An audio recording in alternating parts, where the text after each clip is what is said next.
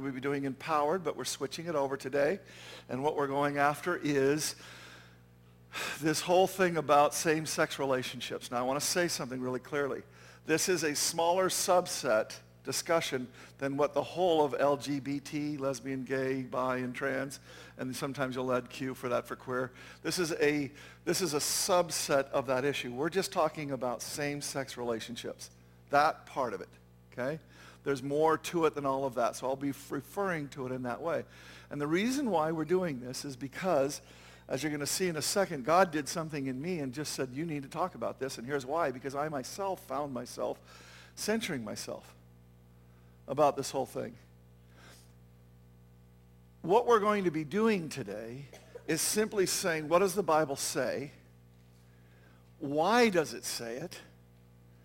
And bottom line, there's this other little aspect of it, which is everybody's trying to make it say something different. If I were to line up millennials right now, and I were to say, if I were to line up 10 millennials and I were to say, do you believe that the Bible says that same-sex relationships are not God's will? Do you believe that it says that? Clearly. 6 to maybe more than that would say, the Christians now, millennial Christians, over half of them will say, this is by polls, they will say, I think the Bible's unclear. I don't think the Bible makes a clear statement about this.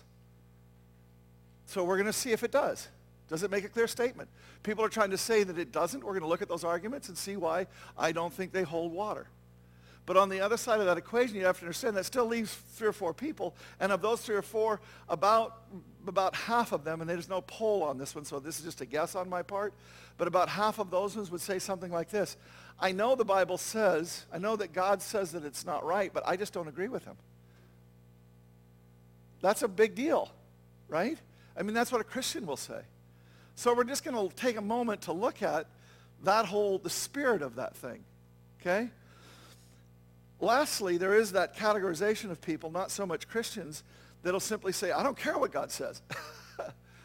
Can I just make something clear today? This is an in-house discussion in a lot of ways. If you're visiting here, wonderful to have you here. I hope your friend alerted you to what we were going to be talking about, because, if you're not a Christian, I suspect some of the things I'm going to say are going to be pretty tough for you to hear.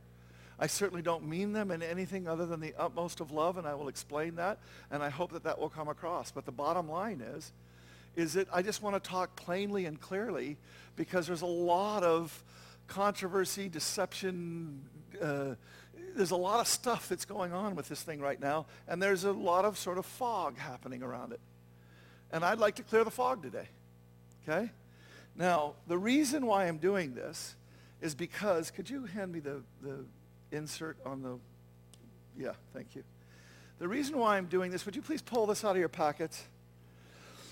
I'm going to take 1 minute, and I'm going to read you, when I say 1 minute, I mean about 5. I'm going to read you two things that I posted on Facebook. And do me a favor, turn to the back one first, okay? You see the one with the big title? Go to the back one, all right? And what I want to do, here's why I'm reading these to you. I want to demonstrate to you that there's a way to actually talk about this, even in a public setting like Facebook. And I have tons and tons and tons of people that are friends of mine that don't know the Lord, and from every persuasion on this particular issue. And if I post something up there about God hates fags or something like that, I'm going to get slammed, and I should, because it's not true. And we're going to see that too.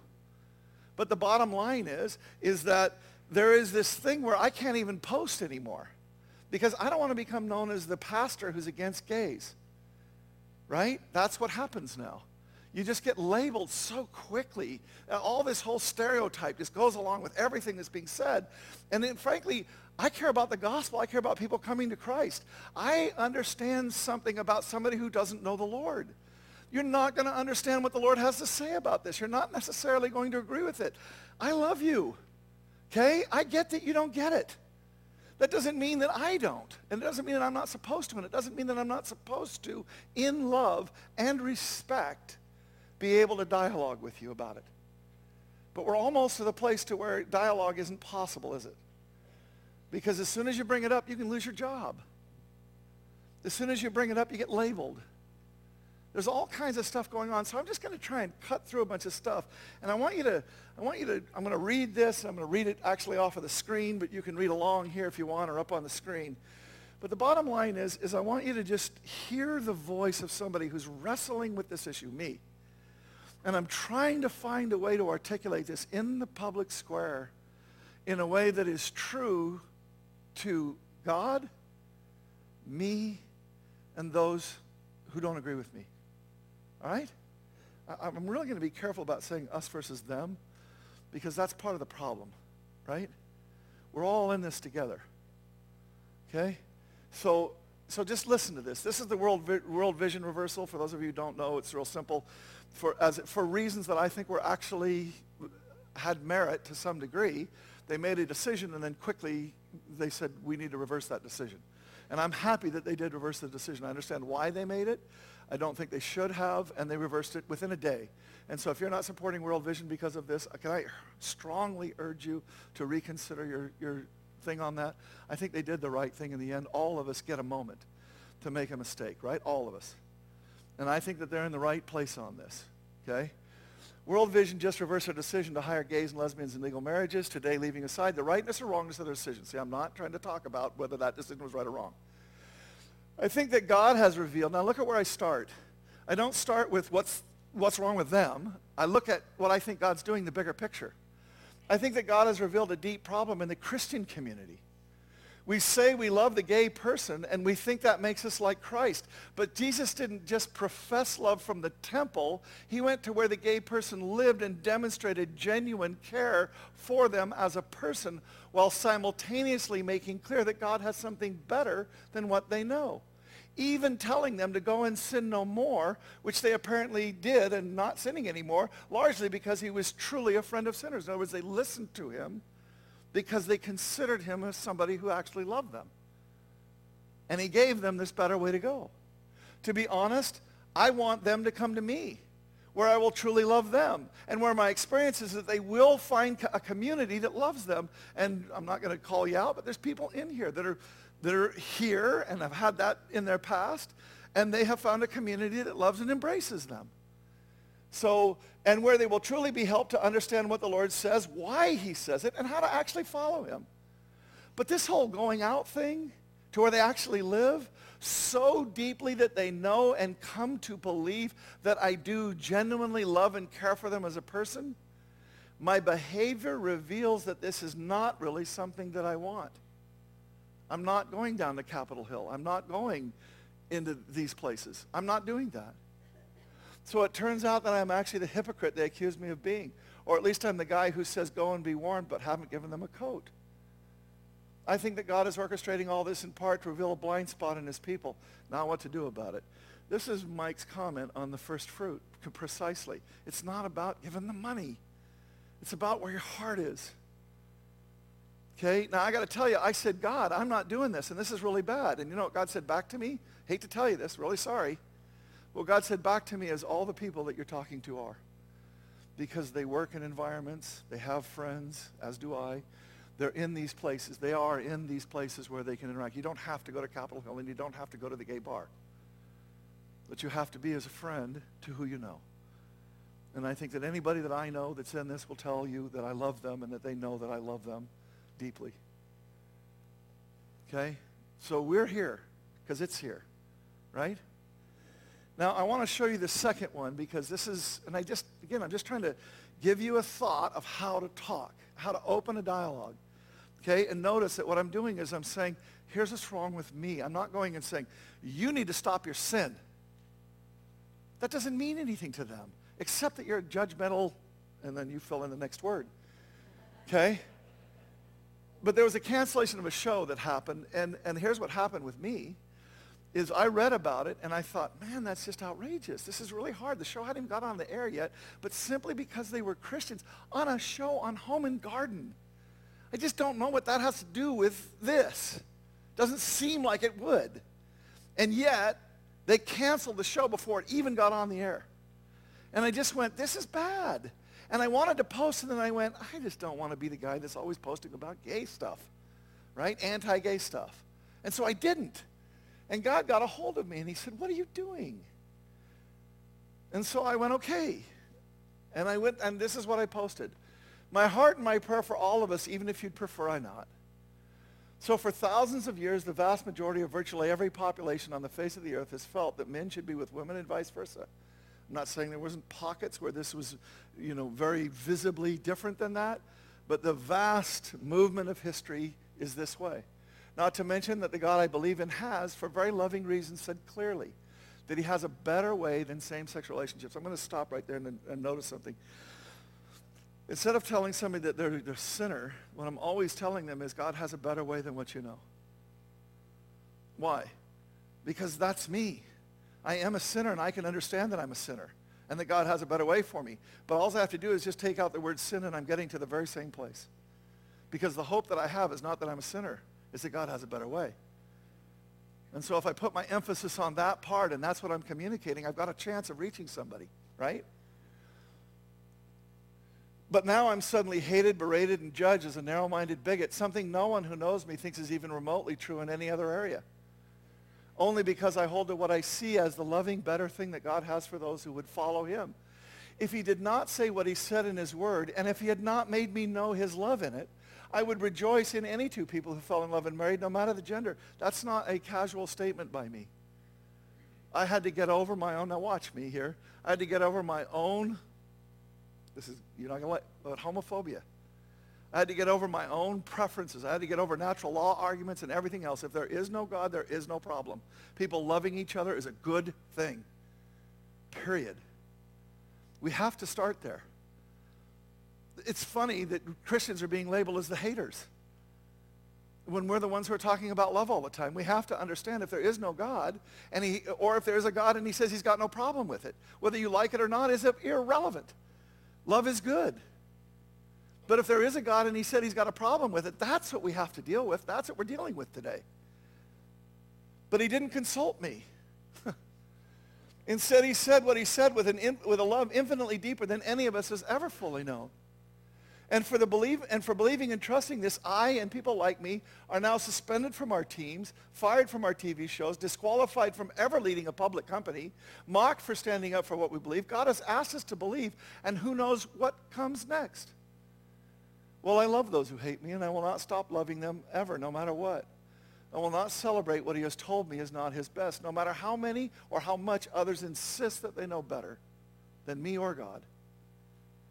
Instead, I will continue to love everyone who is having trouble truly following God, which includes me.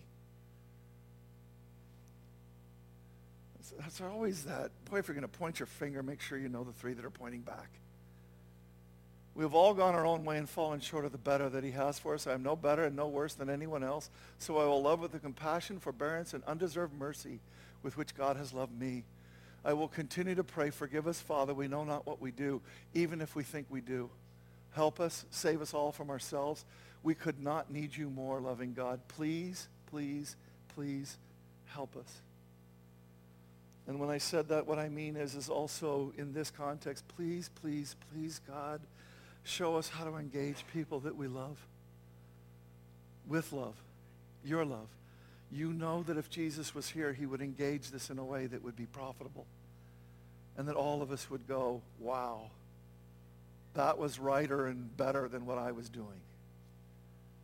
Well, he is here now. And if we will but lay down all the rest so that we can pick up the best, we'll get it too. So that's what we're going after today. Jenny Yalkowski is the person who's praying for us, and this is wonderful. I love Jenny as a prayer warrior and the whole thing, so thank you, Jenny, for praying. Lift up another church too. So, Lord, in Jesus' name, I just pray that you would cover Kurt, that you would give him eyes to see and ears to hear, that he would be able to follow you by the Spirit this morning. Lord, that you would take the things that are of Kurt away and just let the things that you want said remain. Amen. And Lord, I pray that he would be able to speak of our true identity in you. And so we just ask a blessing on this sermon. We ask you to cover him and to cover the church. We pray against any backlash in Jesus' name. And Lord, I just want to lift up Kiryat HaCarmel in Israel, in Carmel, Israel, that you would just continue to bless that church, Amen. to continue to bring more people to your kingdom, Jews and Gentiles, Jews and Arabs alike. We ask that in your name. Amen. Thank you, Jesus. Thank you, Jenny. That was a great prayer. You're going to probably want your notes, and if you need some, do we have more in the ushers? I don't know if we do, but I'm going to be going through quite a few different things here. And on the back of your bulletin, you can write down questions, and we're going to field some of those questions at the end, okay? So we're moving, and I do want to make something clear. I cannot possibly do all of this in one sermon. And, I can't cover all the issues, but I got to tell you, I'm trying to do this in one because I just don't think we need to spend 3 or 4 weeks on this. Because again, I'm just not interested in doing that. I think it's important to equip the saints for the work of the ministry, and we're going to do it today, okay? So with that said, please be writing down your questions. We're going to get to them, okay? If you pray a lot, we'll get to more of them, okay? All right, now, the first thing we need to do is we need to establish just a couple of principles quickly. God's word is inspired. That means God breathed, okay? Now, what we say when we say that is 1st, 2nd Timothy. God said through Paul regarding Scripture, all of it, Old and New Testament. Every part of Scripture is God-breathed and useful one way or another, showing us truth, exposing our rebellion, correcting our mistakes, and training us to live God's way. And what we have to understand when we say that is that we have to understand that when he says Scripture is profitable to train us up, to equip us, for correction, for reproof, for all these kinds of things, what he's saying is something critical. There are 2 ways that we can approach the Word. I'm going to go to the Word and I'm going to essentially make it say what I want it to say, or I'm going to interpret it the way that I want to interpret it. There's another way to come to the Word, and that's to fall at its feet, understanding that it is God himself who has spoken. It is God-breathed. It is inspired. The Word, all of it, old and new. And that if I will come to the Word humbly, if I will bend my knee, and if I will let that Word inform me instead of me inform it, it will change my life. This is a plumb line. What does a plumb line do? When you're trying to build something, right, a cornerstone on a building or whatever you're doing, when you're trying to build something, what you do with a plumb line is you hang it, and then you would chalk it, and you can snap it, and so on. But the bottom line is that you hang it, and what it does is that it hangs perfectly straight up and down, and then everything else that you do comes off of that perfectly straight up and down. What we have to understand about the Word is it's a plumb line. It's perfect. It is the thing that God has left in the world for you and I to know what his heart is. Why? Because we are so susceptible to wandering off in some other direction for good reason. Not the best reasons, but we use our intellect and we move it around and we end up somewhere off in the weeds somewhere. And what God is saying is come back to the Word and understand if what you're saying doesn't line up with the Word, then it isn't true. And I use that pun intended. True to the plumb line. True to the truth of God. You see it? So the Word is a plumb line in our life. In fact, it's more than just that. Watch this. The reason why I'm making such a big deal about this, you're going to see me. I'm going to lay out 12 different arguments that people have throughout this thing. And one of the arguments that people have for same-sex relationships is Jesus did away with the law. There's this Old Testament angry, mad God, and there's this New Testament tolerant, loving God. And that's what it's about, see? That Old Testament doesn't mean anything. We don't have to pay any attention to it. That's one way that people will handle this. Because the law has been totally overcome by the love and the compassion and the tolerance that Jesus showed.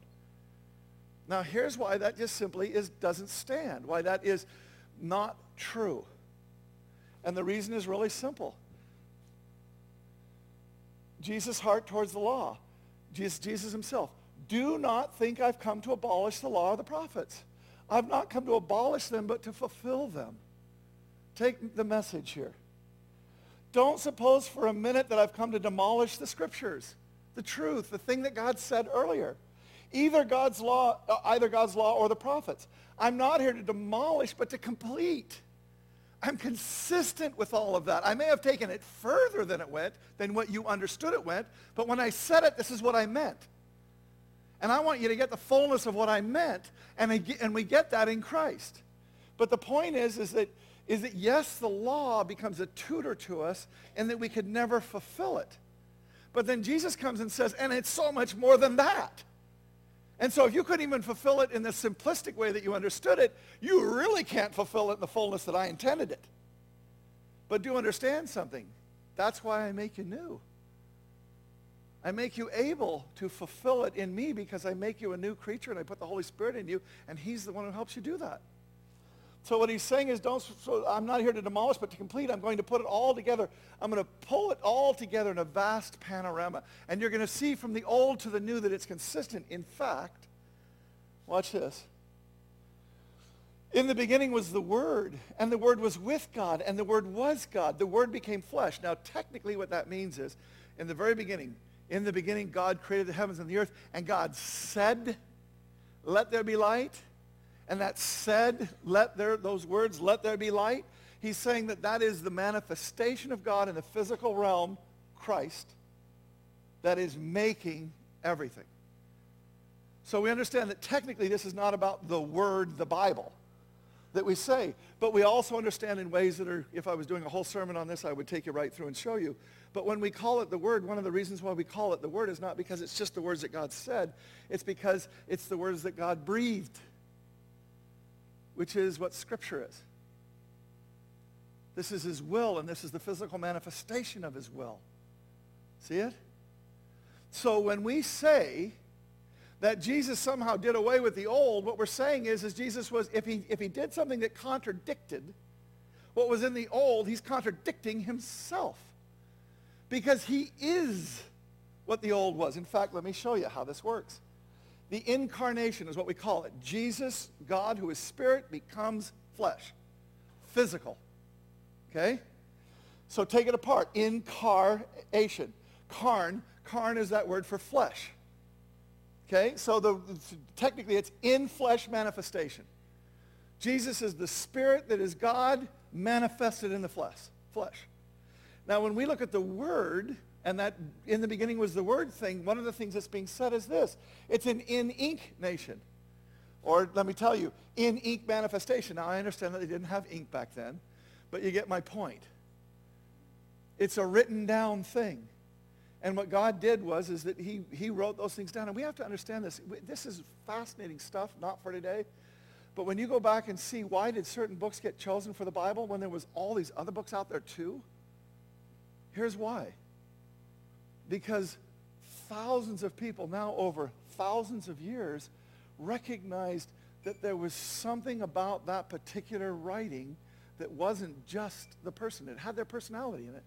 Luke has Luke's personality in it. But that there was something in it that goes to another level, and we hear another voice than just the author's. We hear God's voice in it. And you can pick up one of those books that didn't make it in the Bible and read it, and you'll go, ew, I don't like this.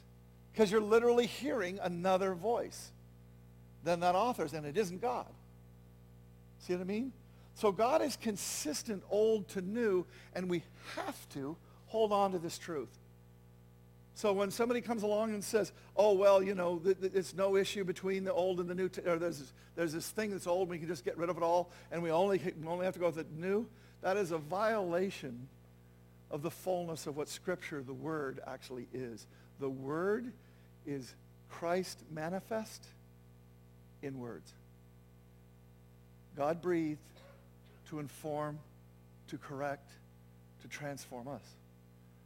And over the millennia, people that will come to it with a bent knee and humbly have found the Word to be the single most transformative thing that there is in the world. Remember Reveal Study, the one that we do on so many things with? Reveal says the number one thing that any Christian can do is read the Word. It will bring more fruit and more growth than any other single variable. Not a commentary about the Word, not a devotional written by somebody else. Reading the Word itself changes us. He's writing himself upon our hearts. Okay? So, God's Word is God-breathed, and that means your opinion doesn't matter. Thank you, Adam Obonsky, for your sermon last week. Thank you for that line. Your opinion doesn't matter. I know that is like a horribly un-American thing to say. Right? You know what I mean? My opinion is everything. Except when it comes to God's. And then your opinion doesn't matter. You saying I don't agree doesn't change the truth of what he said. Right? I mean, what we have to do is line up with his truth, not the other way around. It's not incumbent upon him. You don't agree? Oh, well, then I'll change my mind, says God. If we're Christians, what we have done is take on the name of Christ, which, as we looked at a couple of weeks ago, we're Christ's. We've taken on his name. And what that means is this: Lord. If you will confess with your mouth that Jesus is Lord.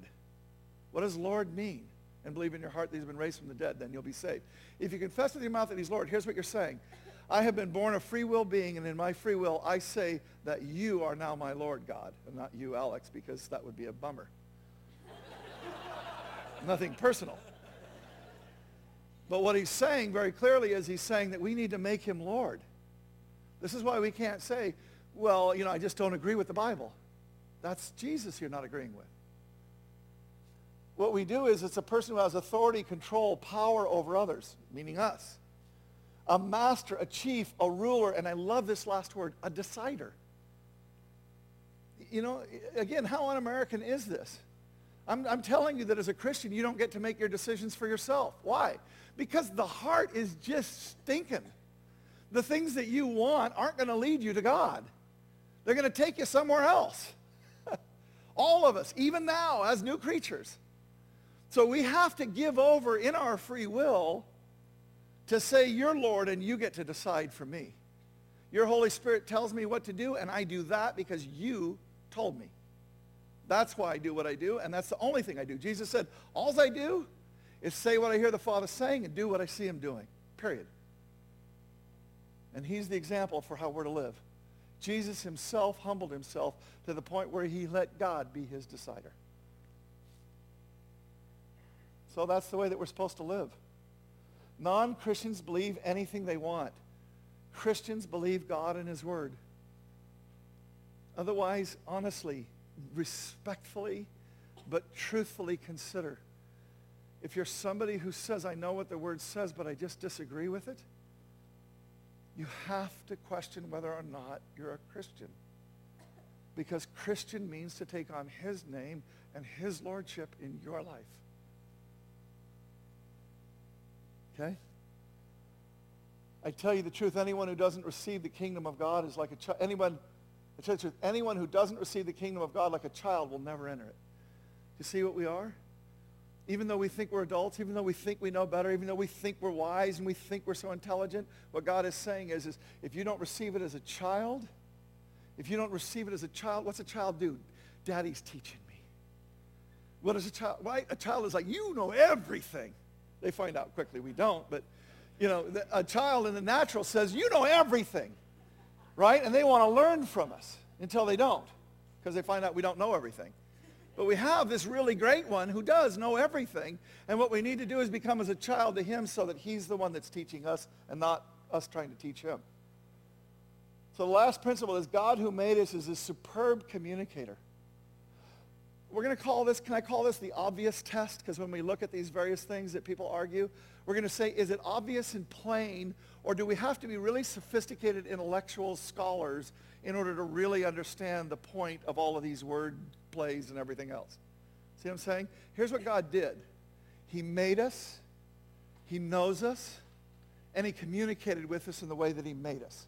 Which is to say that when God communicates with us, you can be a scholar and spend the rest of your life understanding the depths of what it means, but you can also have an IQ of 60 and read the word and know what it means. Truly. He wrote it so that the simplest could read and know, and that the brightest could explore it for the whole of their lives to the depths of what it's saying. But the obvious test is saying, if you have to get really complicated to get that meaning, it probably isn't the right meaning. The obvious plain meaning is most likely the actual meaning. Okay? All right, there we go. That's our principles. Now we're launching into, we've already done Jesus did away with the law. We've already seen how that is not a good argument for it. You can't make two different gods. It's one God, one book, one consistent heart throughout. Number two. Barely mentioned in the scripture, so it's not a big deal. Here's the argument. This is a Huffington Post article. I could have got this from anywhere. There are 250 verses on the proper... By the way, as a scholar, I do know the difference between writing Huffington Post and the guy that actually wrote the post. But I'm just trying to keep it simple, okay? There are 250 verses on the proper use of wealth, more than 300 on our responsibility to care for the poor and work for justice. And you appreciate quickly that homosexuality was not exactly a major theme of the Bible. You see the argument? What they're saying is God mentions it 7 times in Scripture, and he mentioned these other things 300 times. So that's what he cares about because he talked about it a lot. Well, that's just stupid. Think about it. I'll tell you something right now that God didn't talk a lot about. This one right here, it's in the exact same chapter and list as the one about homosexuality. Do not violate your father by having sexual relations with your mother. She's your mother. You must not have sex with her. Okay?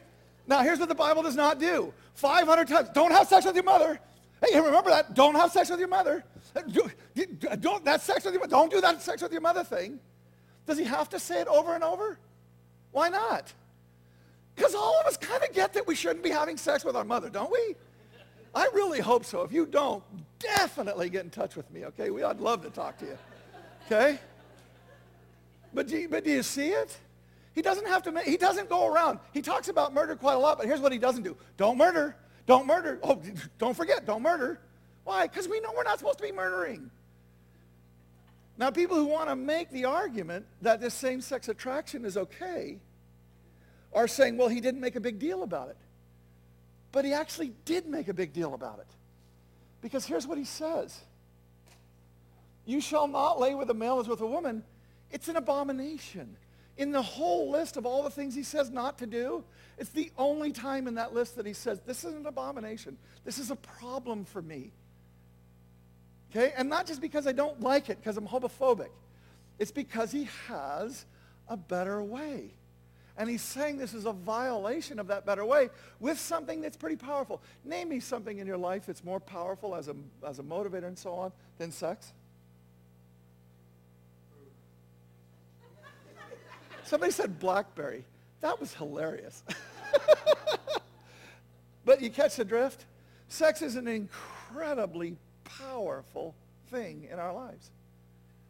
And so God is talking to us about all the different ways that we can do sex, that he's saying, this does not fulfill my will. And one of them is this one. And he makes a point to make a big point about it.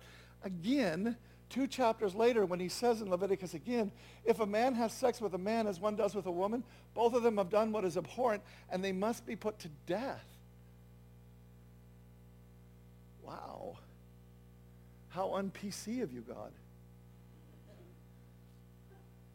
They are responsible for their own deaths even. Wow. Do you think God made a big deal of it? I don't know. He said, kill them. Does that feel like a big deal? Because it does to me. Now, here's what people will say. Well, you see, he wasn't talking about what we now consider to be same-sex relationships, a loving, monogamous. We know that not all LGBT issues have to do with loving monogamy. We know that there's bathhouses and there's wanton sexual behavior and so on. And that stuff is bad. We can all agree on that. But this other thing, well, that's not so bad. See, God is against sexual violence and inhospitability. This is actually a really powerful argument that somebody made. And when I say really powerful, I mean that it's seeped into the culture hugely. That the problem with Sodom and Gomorrah, this is the argument that the guy makes, the argument about Sodom and Gomorrah was about the fact that there was a justice issue and that you were violating the laws of hospitality. Because, in the ancient days, they didn't have hotels and motels. So if you got taken into someone's house, it was on their life to protect your life. We saw that if you saw that movie about the Afghanistan guy and the Pashtuns took him in, and they have a code, and this guy was willing to die for the American soldier. That still is alive in the world today. This spirit is. And so the point is they'll say, look, what God's talking about that he has a problem with is this kind of behavior. This is what they'll say. This is the 3 that have come to visit Abraham, right? And he said, if there's only 10, will you still destroy Sodom? And so they go into Sodom, and they go to Lot's house. Before they retired for the night, all the men of Sodom, young and old, came from all over the city and surrounded the house. And they shouted a lot, where are the men who came to spend the night with you? Bring them out to us so that we can have sex with them. And they lunged towards Lot to break down the door, but an angel stopped them. Now, by the way, there's a second story, which I'm not going to put up. But there's a second story that parallels this that happens a little bit later, where a guy is traveling and he goes in and he's under the protection of the person that he's staying with, and the men of the city come to have sex with him, and finally he puts the concubine, the owner of the house, puts his concubine out, and they rape her to death. This guy ends up, well, I won't go into it, it's too gruesome. But the bottom line is see, what they're saying is they're saying that kind of stuff, we all understand that's bad, right? You know, this wanton sexuality and all that kind of stuff, that's bad. So what people will say who say God doesn't have a problem with same-sex relationships, he just has a problem with people getting out of control. See? Now, what the problem is that it just doesn't hold up, and the reason why it doesn't hold up is, I could do 22, but I won't. You shall not lie with a male as with a woman. It's an abomination. Notice something very carefully here. Here's what he doesn't say. If you have a same-sex attraction, you're a horrible human being. He doesn't say that, does he? And he's not saying if you go out and do if you do wanton sexual behavior, he's not saying that, is he? How much simpler could he make this? What's the plain and obvious test? The plain and obvious test, if you lie with a male as with a woman, it's an abomination. This is not about context. This is not about culture. This is not about Sodom. This is about if you lie with a man as you would with a woman, that's a problem. Do you see how simple it is? He's just saying the behavior is the problem. We'll get to the orientation in a moment. But be clear about something. He never says that I hate the person who's oriented that way. That's the one thing he never does say. He just says if you act on it and you do this, I don't like that. And it doesn't matter if it's a gang rape situation of Sodom and Gomorrah or if it's two people that love each other. Do you see that? You cannot get around the plain and obvious meaning of the words. You just can't. I could go much deeper on this. If you want me to, privately, I will. But God is against sexual violence. It just doesn't hold water. In fact, then what they'll say is, look, really what's going on here, see, the Bible doesn't talk about homosexuality the way we now understand it. I want to follow this. This is a fairly subtle argument, the most subtle that I'm using today. Again, there's lots of them out there. Any reference to same-sex practice by a biblical writer or Greco-Roman writer has no knowledge or understanding of the concept of same-sex orientation.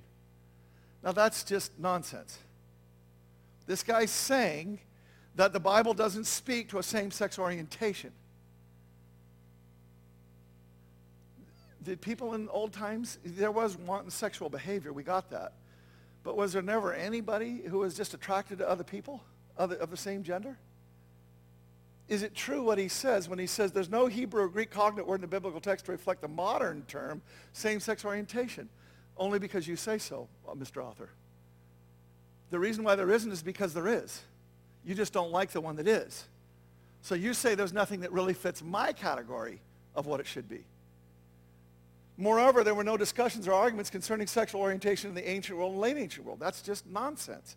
Conversations that we would only arrive at in the modern area of psychology. Here's what he's saying. Until psychology came along, now if you really pushed him on this is the absurdity of his own argument.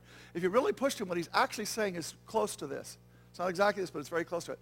He's saying, until psychology came along, there were no same-sex orientations. I mean, people were so stupid that they didn't understand that some people were attracted to people of the same gender. It was just lust. I don't know how to divorce lust from attraction. Right? I mean, again, what he's saying is psychology is the marker, and now there's this thing that we understand to be the same-sex orientation, but nobody ever talked about it back then, and here's what the point is. Yes, they did all the time. And the way that they talked about it is that God said, you shall not lie with a man as with a woman. We're going to see this again later, but I just want you to understand, you can't just say something, and then because you said it, it's true.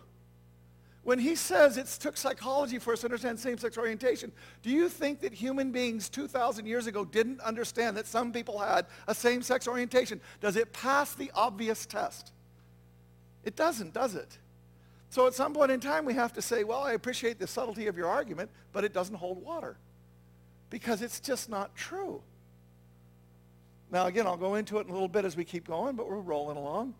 Then here's what they'll say. They'll say, well, that list, that Old Testament list, there's lots of stuff we don't do in there anymore. It's not true. There's two primary things that we don't do anymore. There's some other little subtle things, and I could go into all of them, but let me just pick off the two so that you'll understand. People will say, literally all the time, they'll say, well, we eat shellfish now. Don't you like a good lobster? Lobster is, by the way, let me make it clear, lobster and crab are both butter delivery mechanisms. Lobster all by itself, who cares? Fairly tasteless, not even like chicken. But it delivers butter great. Right? Okay, never mind. All right. Dietary restrictions. We eat shellfish now. And those lists of things back there said, don't eat shellfish. What was shellfish and pork and so on? What were they? What were they called? Unclean. Understand what God was doing back there. He was saying, look, there's things in the world. We could take it this way. We could say, the reason why God says don't eat shellfish and pork and so on is because we all know those are acidic meats. Well, we know that now, but they didn't know that then. Like a grass-fed cow is not neutral, but what's the other? Alkaline. But a shellfish and pork and so on, all those things that he said, they're actually bad for you. Right? They hurt your cholesterol and things that we know now, right? So the bottom line is, you can go that direction with it, but I want to take you to what the heart of it was. The heart of what God did in a dietary restriction is he said, there's all this stuff out there in the world, and if you take that stuff in, it's bad. I'm not pointing at you, I'm pointing at the ground right now. If you take that stuff in, it's bad. See? It's unclean. It will defile you. What he's doing is he's causing the Jewish people at every single meal to have to remember that there's bad things in the world and don't take them in. Do you see it? That's what that's about. And then when he comes to Paul, now watch. The reason why he's doing this in the Old Testament is because what he's saying is simple. He's saying, I want you to be separate from people who are defiled in the world because I want to show people what a holy people looks like. Or, as the case actually was, I want to show people what people trying to be holy actually looks like. Because what they did was they tried and failed. But I want the whole world to watch this experiment that I'm doing with one people so that you can learn how all of us actually are. Do you see that? And now what God does when he comes to the New Testament, Peter, he brings down this sheet and there's all these animals into him. What does Peter say? I would never eat that. I've never touched anything. I've never put anything to my lips that was unclean. Right? And God says, eat. No, I would never do that. Eat. And then what did he do? Go with these guys to a Gentile pig's home. The Gentiles were pigs. They were unclean. Go to this Gentile pig's home and tell him about me. Because after Christ, God is no longer just doing it with one people to show the world who he was and what he looks like and what a relationship with him is. Now he's doing it with everybody. So those dietary laws are not just done away with and just ignored like it's no big deal. We have strong theology that points us to what God was trying to tell us, which was he had people understand that there was unclean things, and we still today understand that there's unclean things, right? But now we know it as the Spirit leads us and makes us to understand that this is a lot more than about food. Because food was never really the point. It was just a way of getting people to do something and be mindful of something. We could make it about food, in which case we're superficial and stupid. Or we could make it about God trying to help us be holy, which is the second one. People go into it and they say, we mix clothing fibers. The law says you're just not supposed to mix those fibers. Well, what's the point of that? Just think about it for a second. Why is God saying that? I'm choosing a people to be separated unto me, and I want you to be pure. I don't want you to mix with the world. I want you to be pure, undefiled, one thing. Do you see it? And now when we get to the New Testament, we have been made new. And we are. By his grace. And we are in reality to the degree that we actually obey. You see, the New Testament thing is not doing away with the old, it's fulfilling it. What is purity? What is holiness? What is being defiled? What are all these things? They had it in their lives every day through food and clothing. We have it in our lives every day because we have the Holy Spirit telling us this is unclean, this is unholy, this is pure, this is good. Think on this. You see it? So it's just nonsense to say that. And you can take every one of them, by the way, and do this with it. Every one that anybody would say in that list, it's not a big list. They say, oh, we do all kinds of things. We don't. That's not true. Most of the things we still do. We still don't murder. We still keep God first. We're still not supposed to steal our neighbor's goods, and we're not supposed to covet their wife. It's all still in play. Well, okay, then the problem is, Kurt, it's relevant only to that particular time and place that the Israelites faced in the Old Testament. Can I just say, you see what they're saying is it's like the Sodom and Gomorrah thing, and it really is that argument being recycled again, just in a different way. Look, God was upset about the Sodom and Gomorrah thing, and so he said these things to get us out of it. I can see people moving, so I don't know if it'll pick up pace or not, but anyway. Look, you shall not lie with a male as with a woman. It's an abomination. It's not cultural. It's factual. Did you do that? Well, then that's bad. Did you not do that? Okay. But see, what people will do is they'll say, it wasn't just in the Old Testament, because the New Testament clearly talks about it as being problematic too. So it's relevant only that particular time and place that Paul faced in his time. See, we're just going to contextualize everything away. And sure enough, here's what we got, okay? Look, right, the key point right here is Corinth, right? Oh, dang it. I knew I wasn't going to get that right. I don't know how to press it, but you see Corinth right there almost in the middle? You see it right there? And then you see Ephesus right across the street from it, right across the little land there. And do you see Rome up there to the left? Okay, you know the saying, all roads lead to Rome? This is the route. See the route that Paul took on his journey, his third missionary journey? That's the purple one. He's walking on the Roman roads. And you see where it goes to? It goes to Ephesus. And what would happen is trade from the Far East and so on would come over land to Ephesus. They would put it on a boat, and then they would sail it in the safety of those islands over to Corinth, where they would port it over a little isthmus, and then they would go down that protected thing, and then across that open stretch right there to get to Rome. And that was the safest way for things to travel. That was the main thoroughfare of trade to happen. Now, when you got a lot of tradesmen who are gone a long time from their wives, and then there's a few major metropolitan areas that are getting shipping lanes and travel lanes, what tends to happen where there's a lot of guys that have been working really hard and haven't seen their wives for a few months? When they get to the big port, what happens? Okay, you got brothels, right? Well, so these both had this. Ephesus had the temple of Diana, and Corinth had the temple of Aphrodite. Anybody heard that name before? What's it mean? Love, sex. Right? That's what this is. And these were temples to there. And what that meant was they had these temple prostitutes in them. And these prostitutes would sleep with people. And it was guys with guys and girls with girls and girls with guys and guys with animals and everything else. Okay? It was anything you wanted to do, there it was. And so what people will say is what Paul is talking about is that abominable stuff. Right? Now we've already dismissed it in the Old Testament, but do watch something here. I want you to see a parallel. Watch this. In the Old Testament, we saw in chapter 18, you shall not lie with a male to the woman. It's an abomination. But then in chapter 20, do you see how he ups the ante? If a man has sex with a man as with a woman, both of them have done what's abhorrent, and they'll be put to death. Do you see, there's two things that are said about it, and the second one is more serious than the first one. Now watch what happens in the New Testament. Watch this. The first time, 1 Timothy 9, 1, 9 through 10. Understanding this, the law is not laid down for the just, but for the lawless and disobedient, for the ungodly and sinners, for the unholy and profane, for those who strike their fathers and mothers, for murderers. Now watch this. The sexual immoral is one word, and then there's a second word, men who practice homosexuality. That's a second word. Okay? Enslavers, liars, perjurers, and whoever else is contrary to sound doctrine. Now, you see what he's saying right there? And we'll get to whether or not that actually means what we think it means, because people say it doesn't mean what it obviously means. But bottom line is, do you see it in there? This is the way, well, I'll get to that in a second. Okay? Now, do you see how it says it? Now watch this. Remember, the first one is just saying it's bad. But the second one ups the ante. Here in the New Testament, don't you know that the unrighteous will not inherit God's kingdom? Does that sound like upping the ante to you? One way is you haven't kept to God's code. The other one is you're not going to get into God. You're not going to get into heaven. That's worse, right? Don't be deceived, not sexually immoral people, idolaters, adulterers, or anyone practicing homosexuality. No thieves, greedy people, drunkards, verbally abusive people, swindlers will inherit God's kingdom. That's what it says.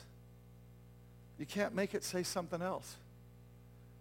Not that people won't try. But did you see the pattern here? In the Old Testament, you had it said twice, and the second one elaborated on the first one. In the New Testament, you have it said twice, and the second one elaborates more fully. It's the same pattern. Here's what God's doing. He didn't talk about it a lot, but he talked about it enough. He set the same pattern in the old as he did in the new because he was trying to tell us something. It's the same thing. Clear? I don't have to say it again, right? See? Now watch. The words don't mean those things that the translators and scholars say they mean throughout history. Those words about practicing homosexuality, what that word is, here's what they'll say. That means something totally different than we mean today. Okay? Now, the first thing that you have to do, the obvious test.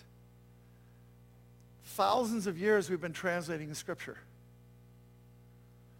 Teams of 100 scholars or more will work on a typical English translation now. Scores of people. Do you think that those people have never heard? There's new Bible translations coming out all the time. The ESV is one that just came out. Do you think that the translators of the ESV were unaware of the fact that some people are making an argument about that word being used there as being a derogatory, blatant bathhouse type sexual activity as opposed to a same-sex attraction? Do you think that those 100 translators that worked on the ESV were aware that there was a dispute about that word? Because I can tell you right now for certain they were. And here's what they did. They looked carefully at it and they said, I know that people are trying to make it say that it means this one kind of activity, but it just doesn't. In fact, as just in one way of dealing with this, the New Bible Dictionary is generally considered to be a very liberal publication and one that is very sensitive to and open to a lot of these LGBT issues. Okay? But here's how they take that word and work with it. What the guy says that writes this article in the New Bible Dictionary, the whole list in the 1 Timothy 1, 9 through 10 represents an updated version of the Ten Commandments. Paul parallels the seventh commandment, or adultery, with a reference to two different things. Remember I said two words? Immoral persons and sodomites. Now, when we hear sodomites, that sounds like, wow, that's really bad, right? But that was the way that people talked about the behavior of two men making love together. Words which will cover all sexual intercourse outside of marriage, whether heterosexual or homosexual. This is an article by a liberal publication, essentially. And what they're saying is, you can do all you want to try and make the words say that it doesn't mean what we would consider to be homosexuals today, or gay now, because that the words do, right? We got to keep changing the language. But the bottom line is, it does mean that. And scholars looked at it, and they just say the arguments against this are not compelling. So it's clearly talking about that. And we can see this in more detail because one of the people that makes this argument says something in regards to Romans 1:18. God abandoned people to their shameful desires. Even the women turned against the natural way to have sex and indulge in sex with each other. And the men, instead of having normal sexual relations.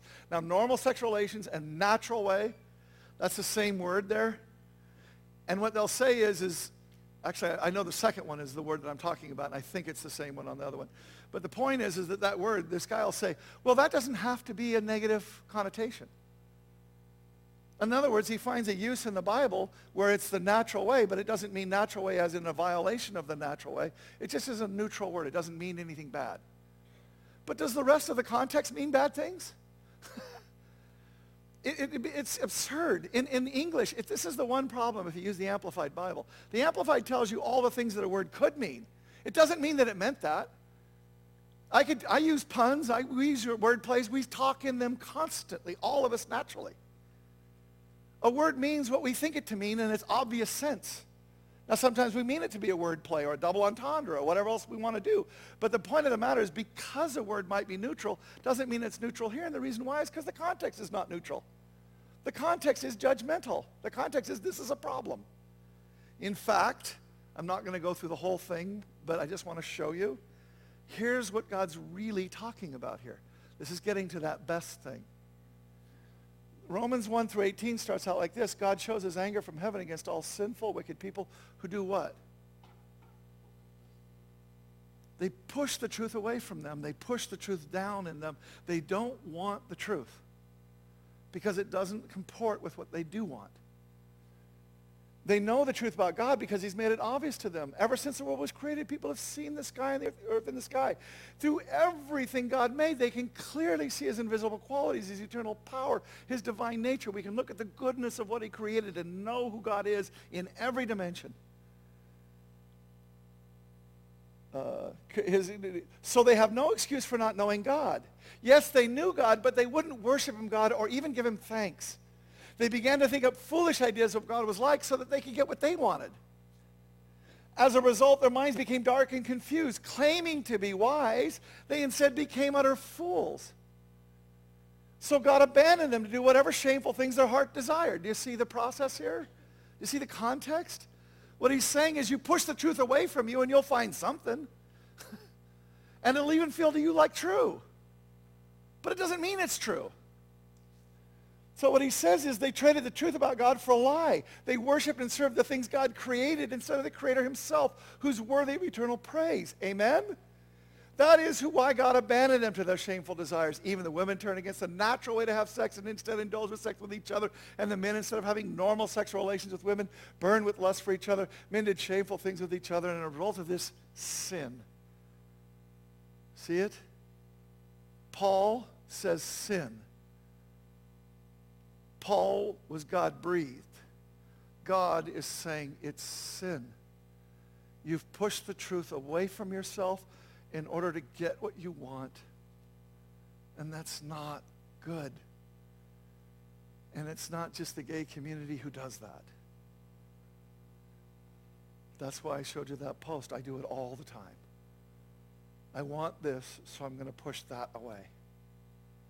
And when I do, I become stupid, dark, and confused because I'm trying to justify what my heart is telling me can't be justified. And that, by the way, is the reason for gay pride. Because it's not enough. It's not enough. If I feel bad, it's got to be somebody's fault. I feel like something's wrong here, and so it's your fault because you're judging me. If you quit judging me, then I wouldn't feel bad anymore. So stop judging me. Boy, you know, people stop judging me and I still feel bad. This is the end of Romans 18, chapter 1. In the end, what they'll do is that they say, you have to do it too. Because if we're all doing it, then none of us can feel bad about it. How many people know that we can all be doing something and all be feeling bad about it? Right? Happens all the time. This conscience is what it is. We can harden our conscience against it, but it's still there. That's why he says it's on us. We all sin, God forgives, so same sex is forgiven. Right? Good argument, right? We all sin. What's the problem? I mean, we all get forgiven, right? Here's how one guy says it. Watch this. This is NALT is not at all like that, Christians. You know, we're not those right-wing, judgmental, horrible Christians. The Bible does not condemn homosexuality. Heterosexual Christians are being, that was the title of the article. Heterosexual Christians are being unbiblical by using the clobber passages, the ones I've been reading to you, Timothy and Deuteronomy and so on. The clobber passage is a justification for applying absolute standards of morality to homosexual sins that they themselves are not tempted to commit. That's true. I'm not tempted to have sex with a man. While at the same time, accept for themselves a standard of relative morality for those sins listed in the clobber passages that they do routinely commit. Nailed me. That's me. Right? But here's what the problem with that argument is. Here's what we don't do. There's a bunch of people sitting in this room right now and listening to me who do not have the gift of celibacy, which is a gift from God. They do not have that gift. And they're single. And they're heterosexual. And they really, really, really would like to make love with somebody. And God says what? No, sorry. In fact, the reason why people are unmarried is because so many people are having sex with each other that somebody who won't put out can't get a date. That's how, oh, damn it. Sorry. This just kills me. I told you once before, I was sitting in a Bible study down in L.A., and this girl who was just beautiful and fun and wonderful, Julie knows her well too, and we were sitting there praying, and this girl worked in a hospital, and she just wouldn't put out, and so she couldn't get a date in L.A. And God spoke to me while I was in that. Well, we were praying, and God said to me, he said, what you guys think I'm really upset about is abortion. And he didn't say he wasn't upset about that. But he said, you want to know something that really ticks me off? My beautiful daughter can't get a date because everybody is screwing each other, and she won't put out, and so she can't get a date. Oh, God, it just makes me so angry. I just can't even begin to tell you. It grieves me. It is horrible. I grieve for the woman and the man who would love to have a mate and to be able to couple and be intimate and do this kind of thing, and it is wonderful, and you know that it's wonderful because some of you are that way because of divorce and so on. But here's what we don't do in Christianity. We don't say, well, because you really want to do it, it's okay, go ahead and do it. We just don't do that. Why? Because God says something incredible about people who are going through the hardest things. If you will persevere, there is a greater reward. The people who go through the hardest things are the ones who come to know him the deepest. That's what's true about Christianity. That's the better plan. We don't say, go ahead and do what you want because it's such a drag not to. We say, hang in there, persevere, find how to rely on God in something that is incredibly difficult. And when you do, the love that you have for him will be greater than the one who gets to have sex. And that's true. But you see, in this argument with the sexuality, it's a given that you should be having sex. And if you want to have it with same gender, then why are you denying me same gender? I'm not denying you same gender. I'm denying everybody. Do you see it? But for a reason, for something better, for something rich, for something that is incredibly difficult, a valley of the shadow of death to be sure. But in the middle of your enemies, your table gets prepared where your cup is running over and your head's anointed with oil, and goodness and mercy follow you. This is who God is, and this is what he does. And that kind of argument doesn't even get thrown into the match when you're coming from these kinds of things. Do you see it? It's ridiculous what the argument is. And there's the other part of it, and the bottom line is, if God has a better way still on the gender issue, even if people are making the mistake, here's the key to a Christian. A Christian is repenting of their sins. They're not saying, I'm doing this, and I'm same gender, and so I'm just going to do it because God must be okay with it because I'm same gender. Did you catch that? God is not saying it's... I can't even find my train of thought right now. I'm sorry. It'll come back to me. I'm going too long anyway. I'm getting freaked out about the time. Sorry. Look, they're tempted to commit at the same time accepting themselves a standard of relative morality. Oh, here's what the deal is. What we do as Christians, when we do something wrong, if a heterosexual has sex with another person, what are they supposed to do? What does repent mean? Repent means until you want to do it again, and then go ahead and do it again, and then say, I'm sorry again, and ask God to forgive you? Is that what repent means? No, what repent means is Jesus Christ died for you on the cross. Jesus Christ took the penalty for the decisions that you made to go your own way. And repent means to turn your foot without any intent of ever going back that direction. Now, as a heterosexual man who has in fact sinned, my intention is to repent and never go back that direction. And if I fail again, I repent again. Do you see it? But here's what I'm being asked to do if I'm going to buy into the same-sex relationship. I'm going to repent from what? That I had sex? Well, but I'm still going to have it because after all, I'm supposed to. Do you see it? You're asking me to participate in something that I can't because God says I can't. So I'm not repenting of what God says. I'm just repenting of the part that I want and not the parts I don't want. I'm taking one from column A and one from column B because that's what works for me.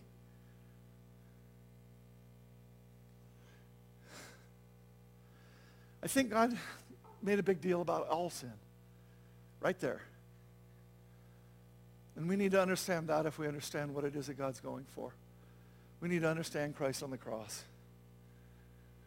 Who am I to judge? Who am I to judge? I'm such a failure. Who am I to judge? Here's God through Paul. Don't you realize that someday we believers will judge the world? You know, right now God says you're supposed to judge people in the community. When people are acting up, you're supposed to do something about that. And really what we're talking about right now is people in the community that are trying to get Christians to believe something that isn't there. And we're trying to say, that's not true. That's what I'm doing right now. Right? That's just not true. It doesn't hold water. But we say in a bigger sense, who am I to judge because I fail so much? And here's what God's saying. Don't you realize that someday God will judge, that we believers will judge the world? And since you're going to judge the world, can't you decide even little things among yourselves? Now, this is technically talking about like taking another Christian to court. But do you see why I'm using it? Who are you to judge? The person that God said was supposed to judge. God must love people with same-sex orientation because he made so many that way. And now be really careful here. Many people will say, well, there's so many, 10% of the population is gay and so on. That's not true. Even with all the quote-unquote coming out of the closet and everything else, do you know that this numbers have stayed incredibly the same as to how many people are actually homosexual? It's 2%. But can I say something? Let's just say it's only one person in all the world that was made to have a same-sex orientation. We have to lovingly deal with that one person, don't we? So it doesn't matter that it's not 10% or 2% or whatever it is. What matters is that somebody has a sexual orientation that way. And can we at least be wise enough to understand that if throughout history 2% of the population has had a same-sex attraction, God is clearly making people with a same-sex attraction. It may not be genetic, it may not be something else, but there's something going on there that's doing that. A lot of it, we can argue, does come from child abuse and things like that, and that'll set up sexual patterns in this thing that'll cause people to do it. But there's other people that weren't abused and are just attracted to the same sex. And when that happens, do we understand that that's something that is in the world and that is something that's happening? And we have to be able to answer that case or our argument is not valid for all cases. Because that's the hard one. And here's the answer to it. God does love the person because he never says that he doesn't.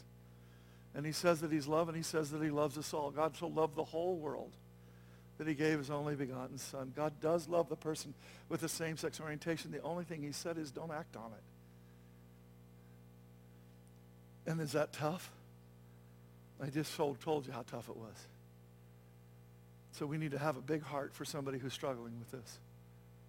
I've watched so many people fight this battle so hard, and my heart goes out to them. I do not fight the battle as hard as they do, period. And I thank God that I don't have to. But there is something for the one that does and perseveres. So with all of that,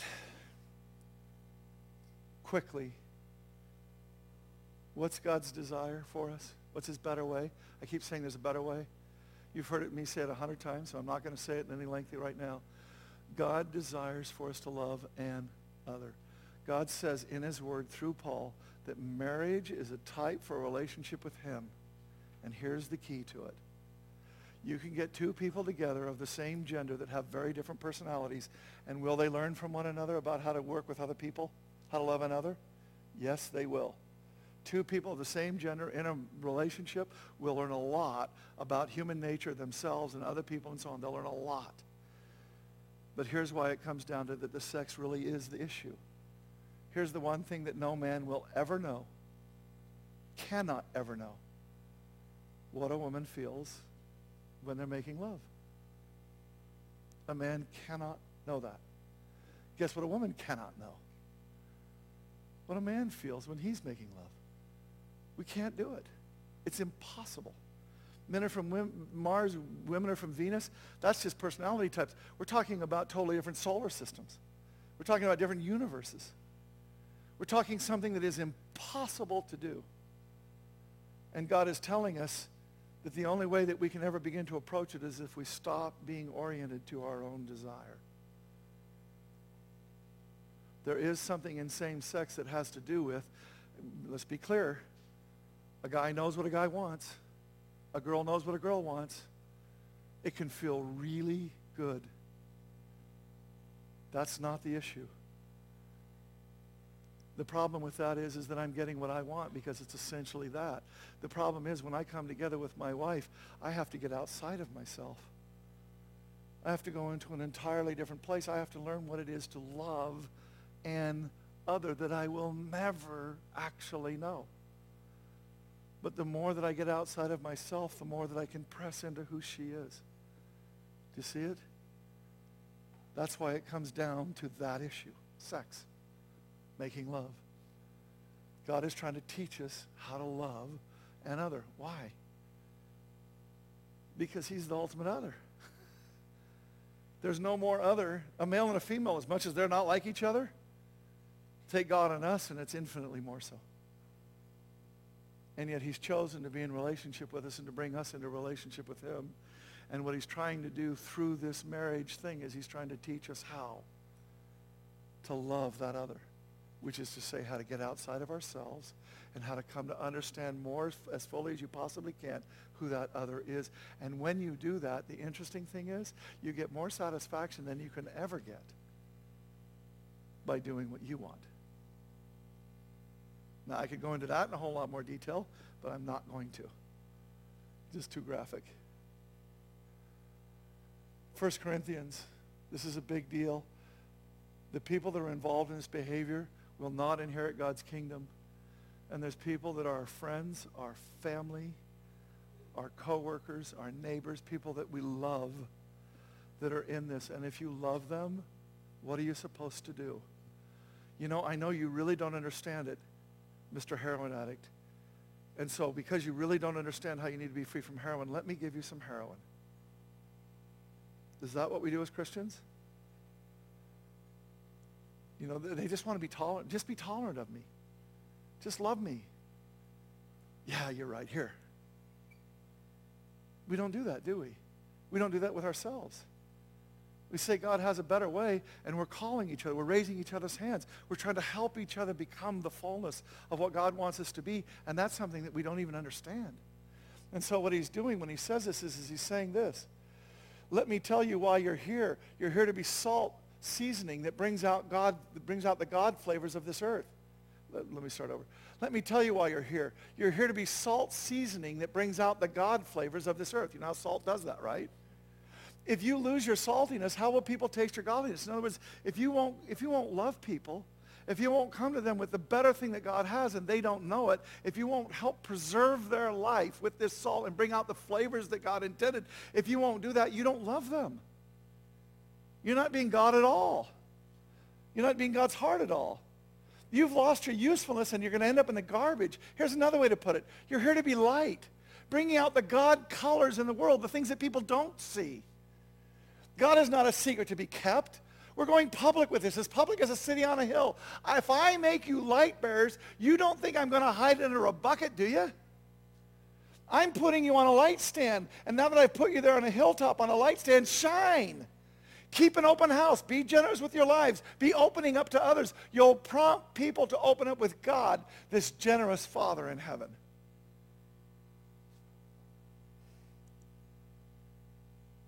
So that we never get prideful. That very verse that said, these people aren't getting into heaven. Some of us used to be just like this. I'd like to paraphrase that. All of us in one way at least are just like this. We have to start from who we are. Fallen. We have to understand that to beat on somebody isn't going to help them. But to bring light, to bring salt, to bring out God flavors and God colors, to bring out things that they don't see, that's what we're here for.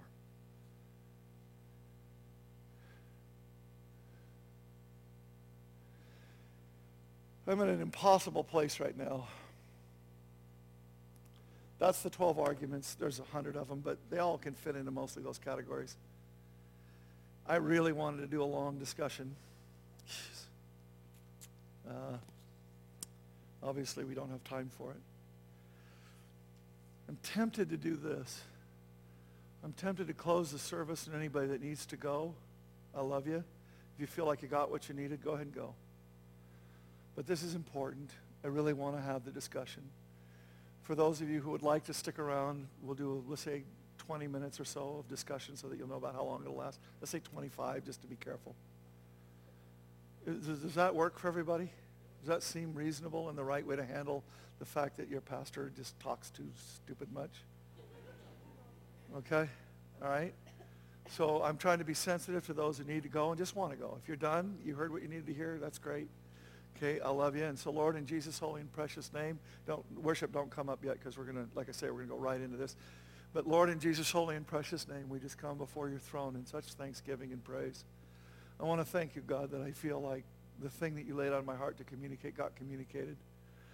I know that there's better things to be communicated and the people are here, and I ask you for the discussion to be rich and full and wonderful. But, God, right now what we do is as Christians, we reach down. Woodbury back there, okay? By the way, can I say something? This is not a time to tell everybody what you think about that thing. I'm really asking you to either ask questions. I guess I don't care. But you know what I mean? I want to, anyway, I don't know. I'm not going to direct it. You go ahead, John. Go ahead. Okay. I'll limit it to a question. Oh, whatever. Okay. Is the term phobia, as understood in psychology, misapplied in the use of the term homophobia to express a criticism of what could be a rationally held view based on God's word, or even our own observation of its full ramifications of these relationships in life? Yeah, I just want to say this simply. I get that you went to a complex place on that. That's you, and you're awesome. But I want to say something. When it was not uncommon for people to look at people that were engaged in that behavior and genuinely have a revulsion in their own heart towards it. And we could argue that that was God, but I would also argue that there was a level of that was just, we don't like it. And that would be what homophobia is trying to do. Now, it gets applied to anybody who disagrees with it, even for godly reasons, and that's just not true. That's one of the big problems that we're having. It's not fair to say that I'm homophobic. It's not. It is fair to say, no more than it's fair to say that I'm racist, which the fact is, there is some things that I am racist about. You know what I mean? I don't know what they are, because if I did, I'd get the heck rid of them. But just by culture and everything else, there's things that go on inside of me that I don't like and so on. And I have to get over things that aren't a problem. So I didn't answer your question at all, John. I'm sorry. Okay. Do you want to say something more? Okay. Yeah. I think it was well taken. What you were saying was, in the end, if somebody's trying to tell you that the thing that you believe because God said it is somehow because you're afraid of it, that's just not fair either. It's not okay to say that. Go ahead. Yeah, and you may choose not to. We're keeping all this on tape, Brad. Thank you. You may choose not to answer this, Kurt, but I'm always curious why this is such a hot topic politically, legally, morally, within the realm of Christianity, when things like witchcraft and Satanism, Satan worship, are things that occur around us as commonly as this does, and barely breaks the surface. Do you remember in my thing, one of the things that I tried to address in this post was that this is the hotbed issue of the day. 20 years ago, it wasn't this, it was abortion. 20 years before that, I don't know what it was, but it was something else. And here's the key to it. When these things get to be hot topic issues, I don't look at them in the context of what you just did, which is there's all kinds of other things wrong too. I look at why did God let that become the hot topic issue. And I want to say that almost every single time, not almost, every single time, there's something he's trying to bring to the Christian community too. He's trying to point something out in the world that's problematic. But he's also trying to bring something to us Christians to make us deeper and better, to make us the kind of Christians like Jesus that can walk into incredibly controversial places and be light and be salt in a way that people will say that's a friend and someone who loves me. So I don't disagree with it. These other issues are big issues too. God could have shined his spotlight on those, and those would be the things that we would argue about. And I suspect that one day we will be arguing about exactly that, because it does seem to be, as Romans 1:18 through the following points out, it does tend to be a slippery slope, doesn't it? So it's kind of like one thing and then another thing and then another thing and then another thing. And you could argue about if homosexuality is more of a slide down the slope than, say, abortion was. And I think you could argue that successfully in the end. Okay? And so there's something else coming that's even worse than this. Because this is, we're literally in a space of 2 to 3 years. This is over now. Okay? The only issue right now is, do Christians know what to say? Do Christians know how to talk and think and respond? But this is no longer an issue in the culture. This is over. Tipping point has happened. It's done. Okay? You don't come back from these places. Culture goes in one direction. God goes in the other direction. And that's just the way it is. Now, I'm not saying you don't go out and quote unquote fight. What I'm saying is, don't go fight. Go love. One person at a time. If a thing were ever to be reversed, it wouldn't be reversed because the moral majority got up and held signs on street corners. It would be reversed because people in love demonstrated one person at a time what it was. And by the way, mathematically, it takes less than, 50 years to evangelize the entire world if everybody in 3 years would just have one person be discipled. Because exponentially what happens is that it grows so fast. Then first it's 2, then it's 4, then it's 8, then it's 16. And it only takes, I think it's, 50, 60 years for the whole world to be totally evangelized. So this could reverse simply by us going out and loving people and really getting them to the place to where they actually did believe that wasn't it, and they become an evangelist for that themselves. Go ahead. Where are we? Love your baby. I said nursery has to go, and she went, oh. So nice, good, quick delivery. Go ahead. Well, you just sort of... You got to stand up. Sorry, Mandy, I know you hate that. So at the end, you're sort of touching on, I guess, what we are to do and say to people in our lives that we love and care about very much. But what if they're not Christian? How do we bring that to them when it's not something they, you know what I mean? We can't use this as God has something better for you as a platform to go on, I absolutely love that, and here's the briefest answer I think I can give. It goes something like this. What we did today is we talked about it in the context of Christians and people that might be sensitive to Christian issues, like people that might not know that the Bible says this and so on. That's what we've probably focused on. But here's the deal. The issue is not homosexuality. The issue is Christ. And so this becomes, right now what this has become, this debate has become so polarizing that you can't bring it up with a friend. And by the way, what that also means is that they have a prejudice in their heart deeply against Christians and what they believe and think. So I want to take the negative and turn it into the positive that it's intended to be. If God's shining the light on it, there's a way for us to engage it that'll actually bring them to Christ. I don't think bringing a person out of homosexuality is going to do them any good if they end up in hell. What's the point, right? So the point is, it really is about Christ. And this can become a way of going after that. Look, I understand, for example, you know the Lord. So I'm talking to the empty chair again. Okay, I know that you don't know the Lord. I want to tell you, I understand why you think the way that you think, because if there is no God, you're not wrong. If there is no God, there's no problem with this, period. You can make the natural law argument. We won't reproduce. Here's the truth. 2 to 10% of the population is gay. There's still plenty of people that are making babies. Okay, so it's not actually a compelling argument. Will still population increase, right? So the bottom line is what we're actually doing is we're saying, I understand that you don't get it. But can I tell you something incredible that I know because I know God? And all of a sudden we can talk about what I just did. God's trying to teach us how to love another. And we can do it through marriage, particularly if they're married, because all of a sudden we got this excellent access point. You know what it's like to be married. You know how hard it is, right? You know the difficulties of all this thing. And what God's trying to do is teach you how to love another. And if you understand that in the context of marriage, I want you to understand it's the same exact issue God has with it in the same-sex area. See what I mean? And all of a sudden, the very thing that became the most difficult, because God's shining the light on it, if we find his heart, we can get to it very profitably, I believe. And I want to tell you, I would hold up as proof on that the post that I put on Facebook. Because I can tell you that there were several people that did post publicly back that are in the LGBTQ community, but there were also several people that contacted me privately.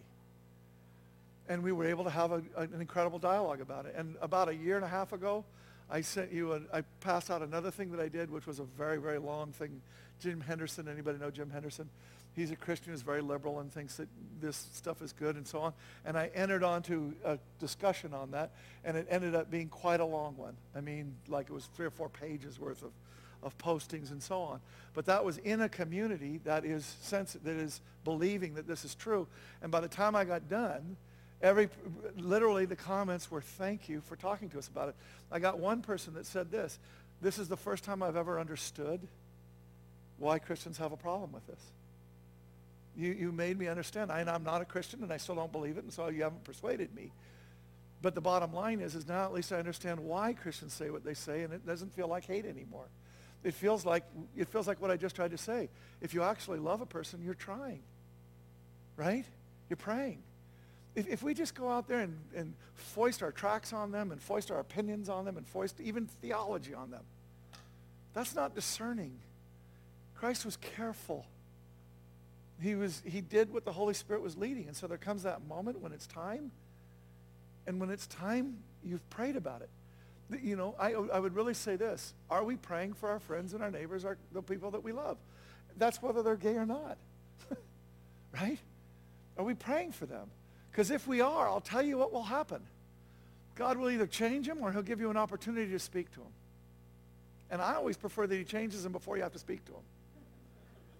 And that's not because I'm afraid to speak to them. You know that. It's because it's better if God just changes them. See? So I think that the very things that we look at as the biggest problems can become the biggest opportunities. God's got a light on it. It's a hot button. We can use it. Okay, go ahead. Who else? Thanks. So there's a friend of mine at my school that has put up the argument that homosexuality is a genetics thing, that it's ingrained into their brain so they can't not be homosexual. Right. Yeah. First of all, this is a really complicated answer. I'm trying to figure out the way to say it real simply. Even though at this point in time, according to DSM-3, you know what DSM is? DSM is the psychology book that you do in order to figure out if a person, say, bipolar versus sociopath versus whatever, right? This is the way you do diagnoses and then what the thing is. DSM-3 has made it illegal to do what they call restorative or reparative. Reparative. Is it reparative? What's the name? Who's DSM in here? What's the name? The therapy that said you can change orientation. Reparative. Okay. So the DSM-3 says what's that?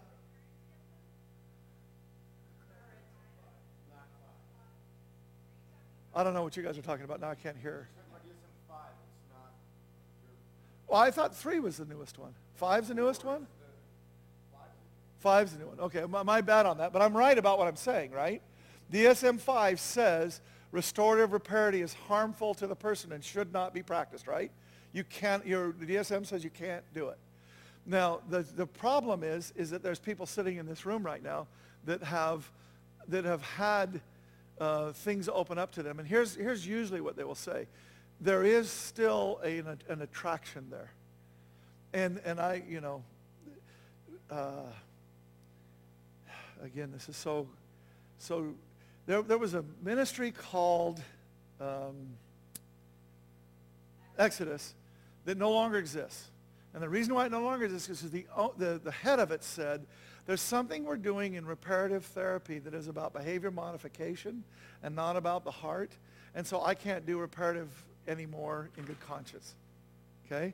But he didn't say, and he wasn't saying, although he got accused of it, he wasn't saying that people can't orient back to, or that they can't orient in part to another gender. But here's what I want to say about all of that. I think that there's some people that are never going to be, some men and some women, that are never going to be attracted to the other gender. They aren't.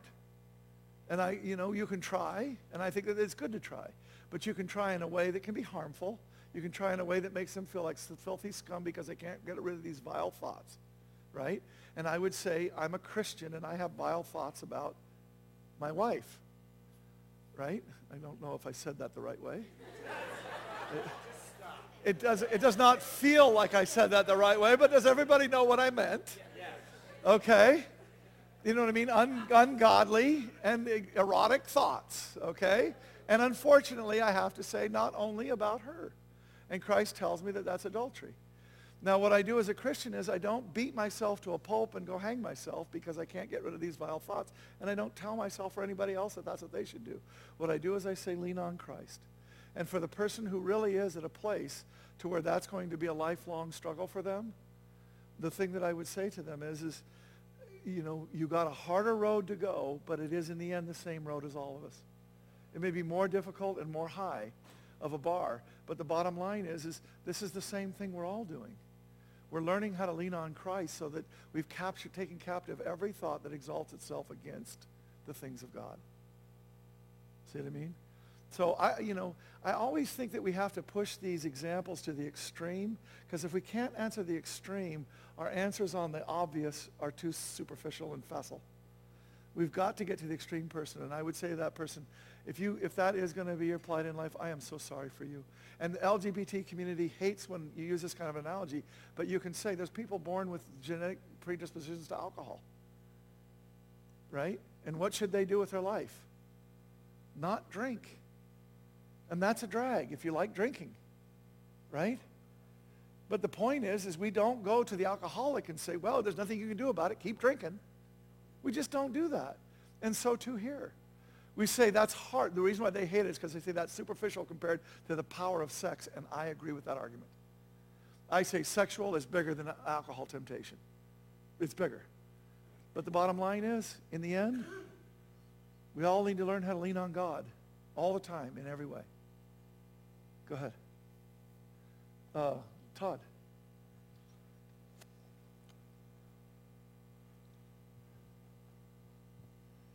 You got to stand up. I've had a same-sex attraction, and I have found that when I'm consumed with the gospel of Jesus Christ and loving the Lord and doing what all of us are supposed to do, those desires slough off.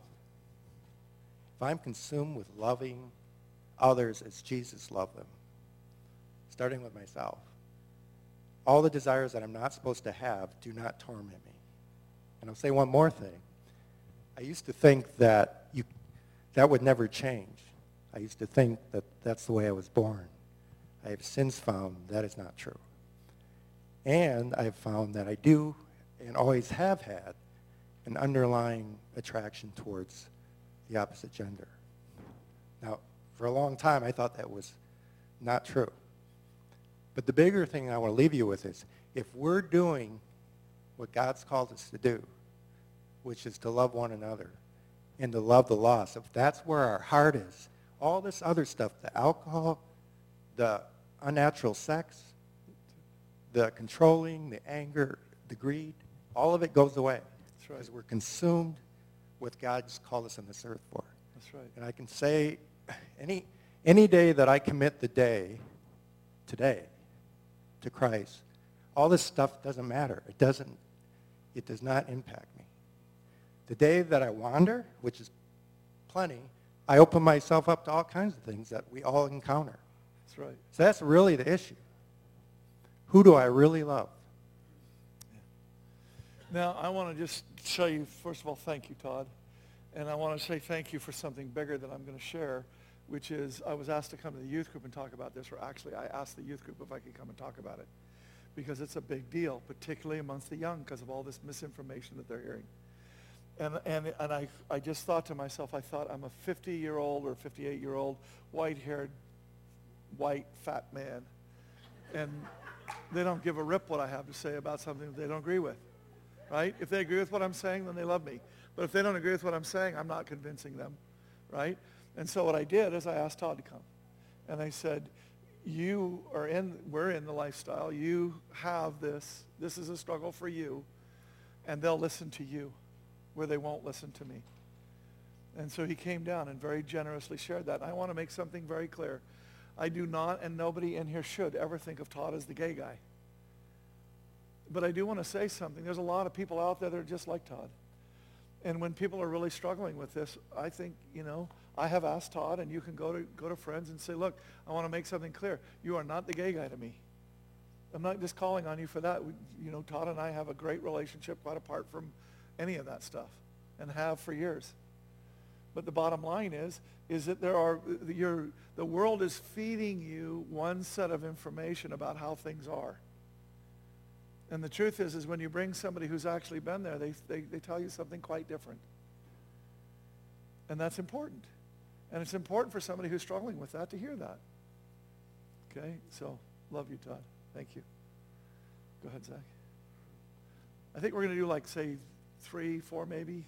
So if you need to ask a question, get ready and get your hand up. So I have a couple things to say and then a question. So when gay marriage was made legal in California, my sister and her partner were one of the very first that ever got married. And they were on the cover of People magazine and everything. And I love my sister and I love her partner. And I care for both of them deeply and immensely. And they have 3 children together. So the question always that not only comes to mind, but I get that comes my direction, well, what do? You love them. You love them. Yeah. You just love them. Well, do you let them in your house? How do you treat their children? Well, you love them. It's just so simple. Just love them. It is. Love them. They're not trying to come with this, they sure would like me to accept their lifestyle in its entirety, right. Which I don't, but at the same token, I love them. I think, Zach, you're pointing out something that's so critical for us.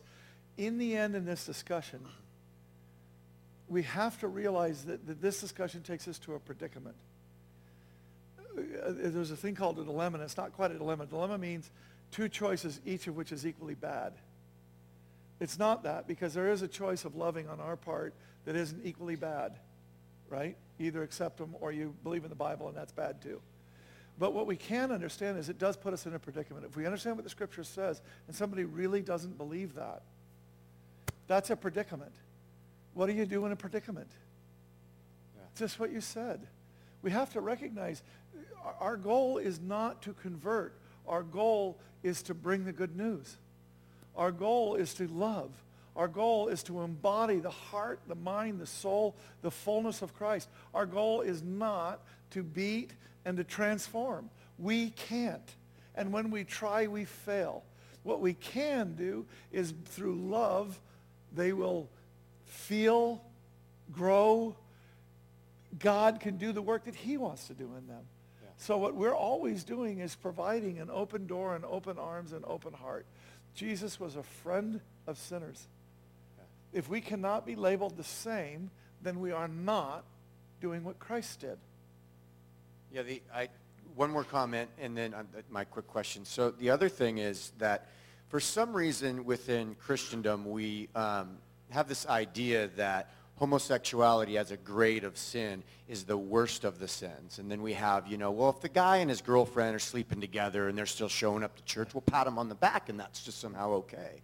But the people who are, professed homosexual or gay, that's just so much different. And so we have to shun that and push them away and hold gay, faggots are going to hell banners and stuff. What is that? And that's just sickening and crazy. And I think that most of us would agree that, blatant sexual deviant behavior that's just wrong is so easy to point out. But what do you do with people who are in a loving, committed marital relationship that we see it as, marriage according to the nothing law? Different than what we've been saying. Yeah. But that's you bring up one of the more powerful arguments being used. Again, I said I couldn't address all of them, but one of the arguments that's being used right now has to do with this whole idea. I'm sorry, I lost my train of thought again. What'd you just say? Loving relationship instead of a blatant sexual deviant sort of, where everybody looks at that and goes, well, that must be what gay is, and so let's keep our kids away from them, and let's be, on guard all the time because, I got to watch my butt. I'm sorry, it's not coming back to me. Yeah. It'll come back to me in a second. I'm just a little. So I've worked really hard on this sermon, and I had a really busy week and so on, so I'm a little more dazed and confused than normal. last thing, and then I'm going to give him the microphone. Do you believe that this becomes more of an attack on, is the Word of God inspired by God as Scripture, as we see it, or, are we just trying to change that whole deal? You'll know how important I feel it is by look where I started on the whole argument. After we got done with the prayer, the first thing I went to was, what's the Word? This is totally an attack on that. Things are, we think it's all about the sexuality. We have to understand it's a much larger thing than that. It's trying to pull down all of the things that Christians believe in every single way.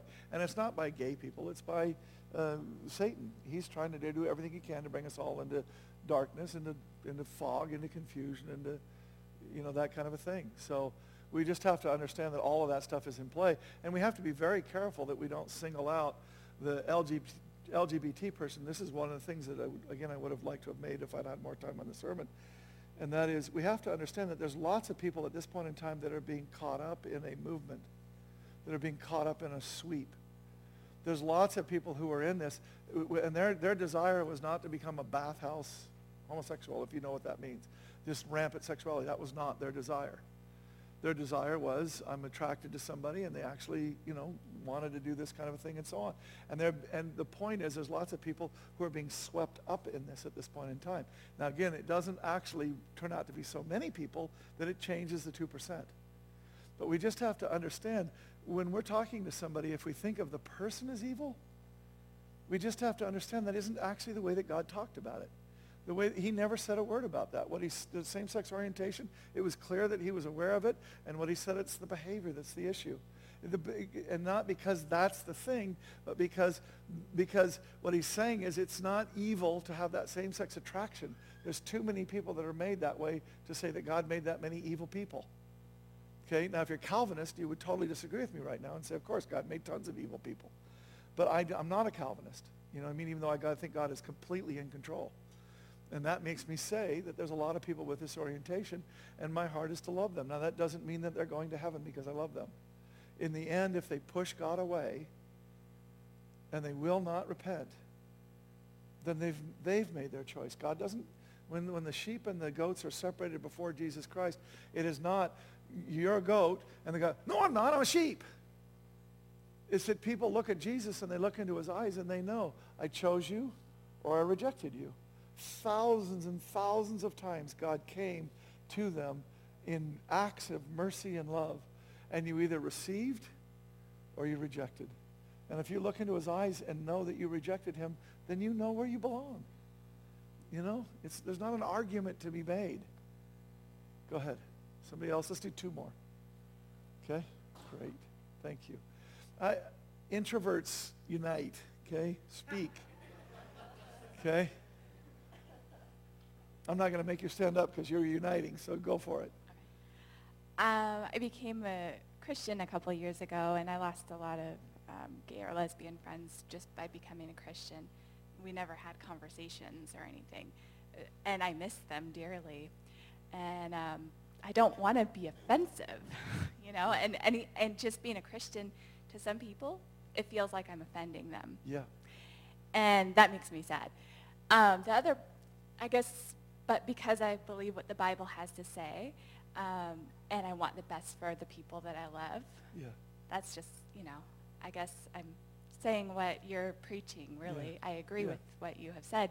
Thank you. In terms of, I love the people I love and I want the best for them. Yeah. It's not that I want to be offensive and tell them that they're not bad as a person and they're not wrong as a person, but I believe what God says is more important than what we think, right? Yeah. So I want my my uncle and his partner to be well. And, I went to their marriage, or to their wedding, and it was very strange. It's a strange experience. And then my best friend from middle school, her wedding was yesterday with her now wife. Right. And I feel like not going to the wedding was an insult. And I want the best for them. I want their happiness. I want their wellness. I want them to know God, and I want them to, I want what God wants for them. I hear the struggle in your voice. Do you have a question? Do you want to keep my going? question is, do we go to gay weddings? Yeah. Yeah, and what's the answer? What's the answer? It just depends. It depends. Here's what we have to be doing with everything that we're doing. Is the Holy Spirit leading me to do this? There are times that the Holy Spirit will lead you to not go. There are times you may not like this. You may not think that this is good theology. I don't know if it's good theology. The one thing that I know is it's as close as I can get to the heart of God, which is all I can do is ask him to help me discern what it is I'm supposed to do. If I make a rule, that's what Satan can use. Satan loves the rules because he can always weasel in there in some way as to make the whole thing look silly. And then I can't trust any of them. So that's why God doesn't do that. He did it in the law, showed us that it doesn't work, and then he showed us the better way, which is be led by the Spirit. And I want to say, if somebody asked me to do that, if somebody asked me to marry them as an officiant, I would pray, but I can't imagine God ever saying yes. If a friend says that they're doing that, then what do? I pray. But that's what I do always. I wouldn't say that in every wedding I pray, should I go? I can tell you, Julie would know that I do that because I'm kind of tired and, but that's another issue altogether. But do you catch what I'm saying? I think it's a big deal. I think that we pray, and I think that God knows how to use us in the finely tuned way that he would use us to do what he wants to do with us, and that's all we're to do. We're his instruments to do his will, his way. So if he leads you to do it, I would go without an issue with that. If you knew that it was God. You know what I mean? And if you don't know whether it is or it's not, I wouldn't fall back on an easy thing. I would say, why aren't you telling me? And lead me. Because I think in the end, God will lead us. And we're just learning how to follow him ever more diligently, ever more finely. Okay, I think I said there was one more, and then we're going to quit. Go ahead, Shadrach. Let's get the mic to him, though. Oh, I see. I'm sorry. Was there somebody ready to go? Then we'll do two, and then we'll quit. Sorry. Go ahead, Shadrach. You're up. You got to stand up, though. Okay. This kind of relationship, alien to me, in India is a crime. They put you in jail. Yes. So it's a crime. But here, I used to shun them. I didn't like them, but I had to love them. Last year, I led one homosexual couple to the Lord. One woman was dying with cancer. God has led me to this couple. I told them God loves them, and then I led them to Christ. The woman with cancer, she died. She's with the Lord. So that's what I did. So I used to have some reservations with these people, but if you love them, you got to go to them and then give the gospel, tell them God loves you. And then I was successful in leading both of them to Christ. Yeah. One girl died. She's with the Lord. Amen. Amen. Thank God that he's a friend of sinners, because then he can be a friend of mine. Go ahead. You got to stand up. It's helpful if you say your name, too. We should get in the habit of doing that. My name's Patty Ray. I guess something that makes it a little more difficult is, so out of marriage relationships, whether heterosexual or homosexual is wrong according to the Bible. Right.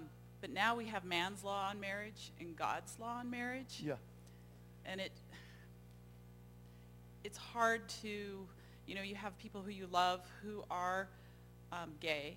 Yeah. And they're trying to obey that part of marriage, but I'm just feeling like through the whole law, we're just losing what's Christians' view of marriage is, and this whole man's area, coming into it. This whole area, John is great at, Chris is great at.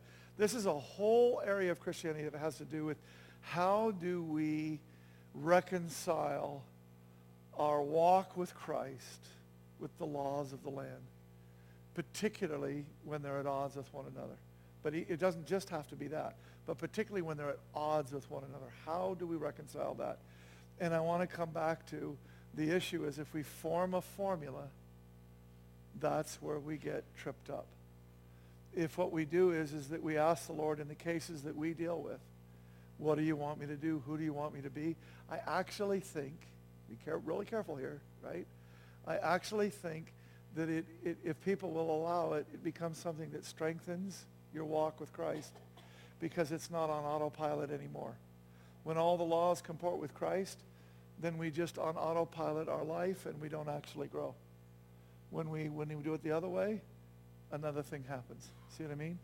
So it's incredibly difficult. There's literally an entire Dewey Decimal System thing devoted to this stuff. I can't remember what the name of it is, but it's a particular kind of thought which has to do with the public square, you know, and how do we live out our walk in the middle of it. And you got everybody from Dietrich Bonhoeffer, which if you don't know who that is, my gosh, you're just missing out on one of the most fantastic stories ever, who was about Hitler and tried to kill Hitler as a Christian and was sentenced to death for it.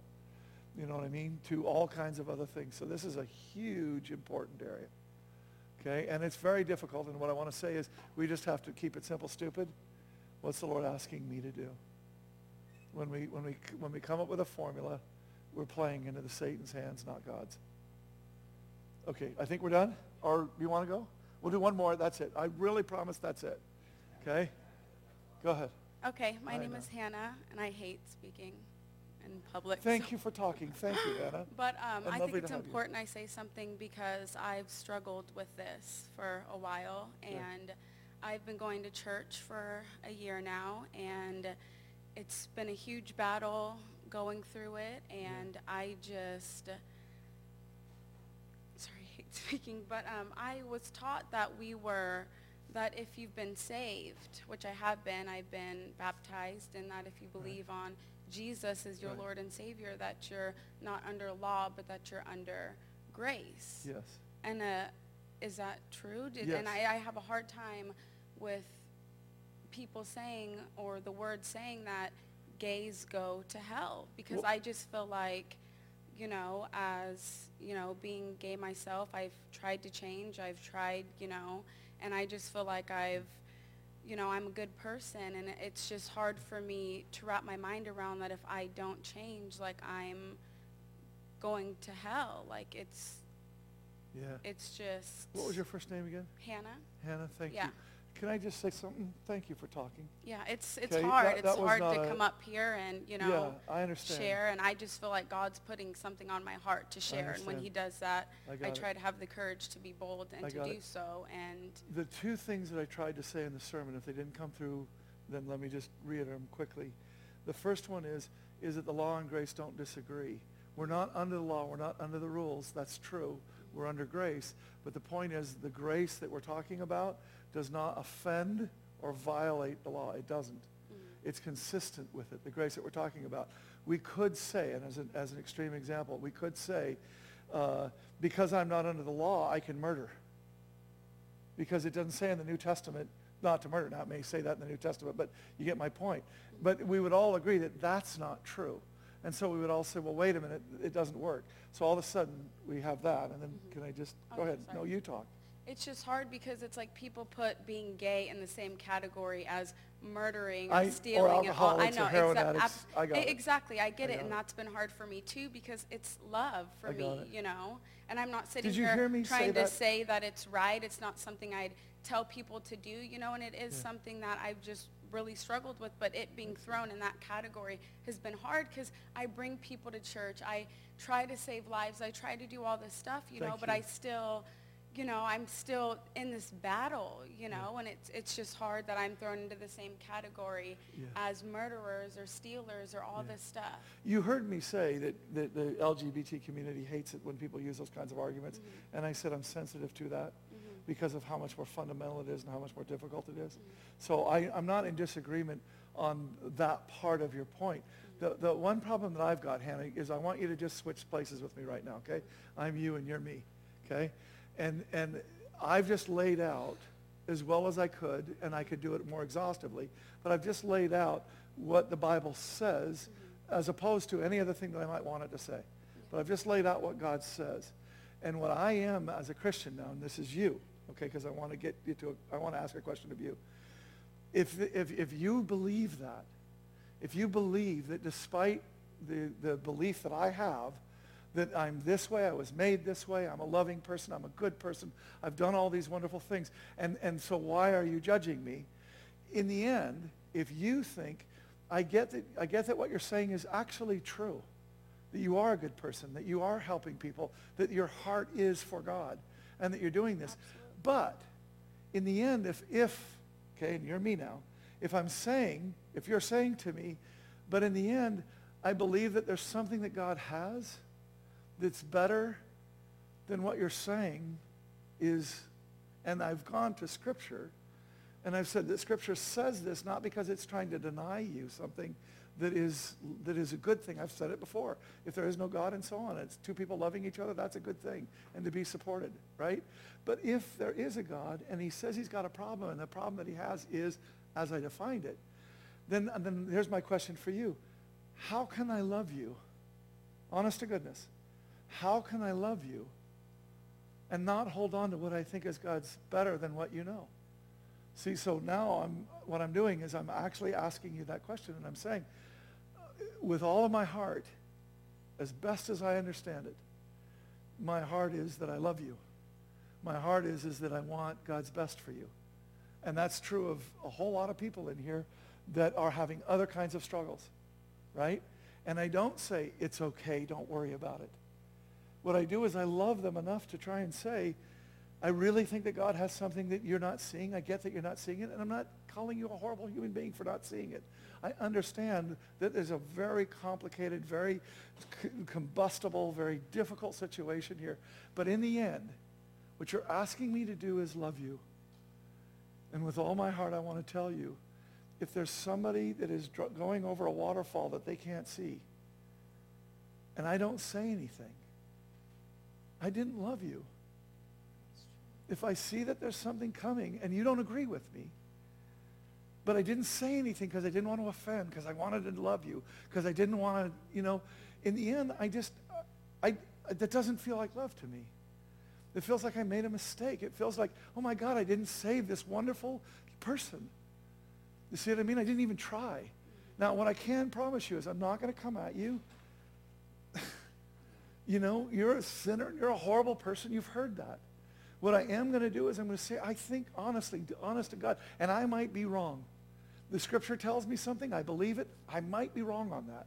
But as far as I can tell, this is what it says and why it says it, and it feels like there's something more that God has for you, and I love you enough that I'm not going to say, okay.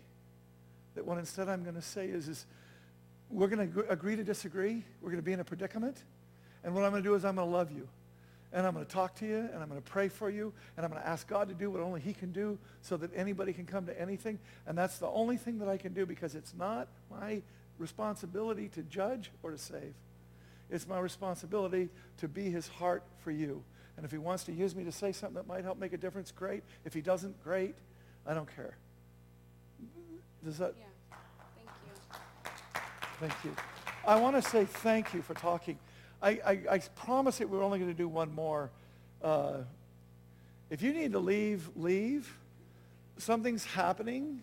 I want to let it happen. I don't know any of you guys. I don't know why you're here. I'm assuming that maybe you heard something and you wanted, and what I want to say is first of all, I want to thank you for sitting here and listening to a long-winded pastor talk for over an hour. Okay? I got to tell you, when I go and I listen to that stuff on the tape, I'll say to myself, man, I wish that guy would just shut up. Okay? I really do. And I just want to thank you for being respectful and for asking that question in such a respectful manner, because that's what's missing in the dialogue right now. We can't even talk about this right now without people stereotyping and judging and getting into bad places. Okay? So I'm trying to come against that as much as I'm trying to bring truth into the situation. And with that, if you need to go, I love you, go. But let's go ahead. Over here, Alex. And go ahead and give us your name, too. My name's Patrice. I've been coming here for a while.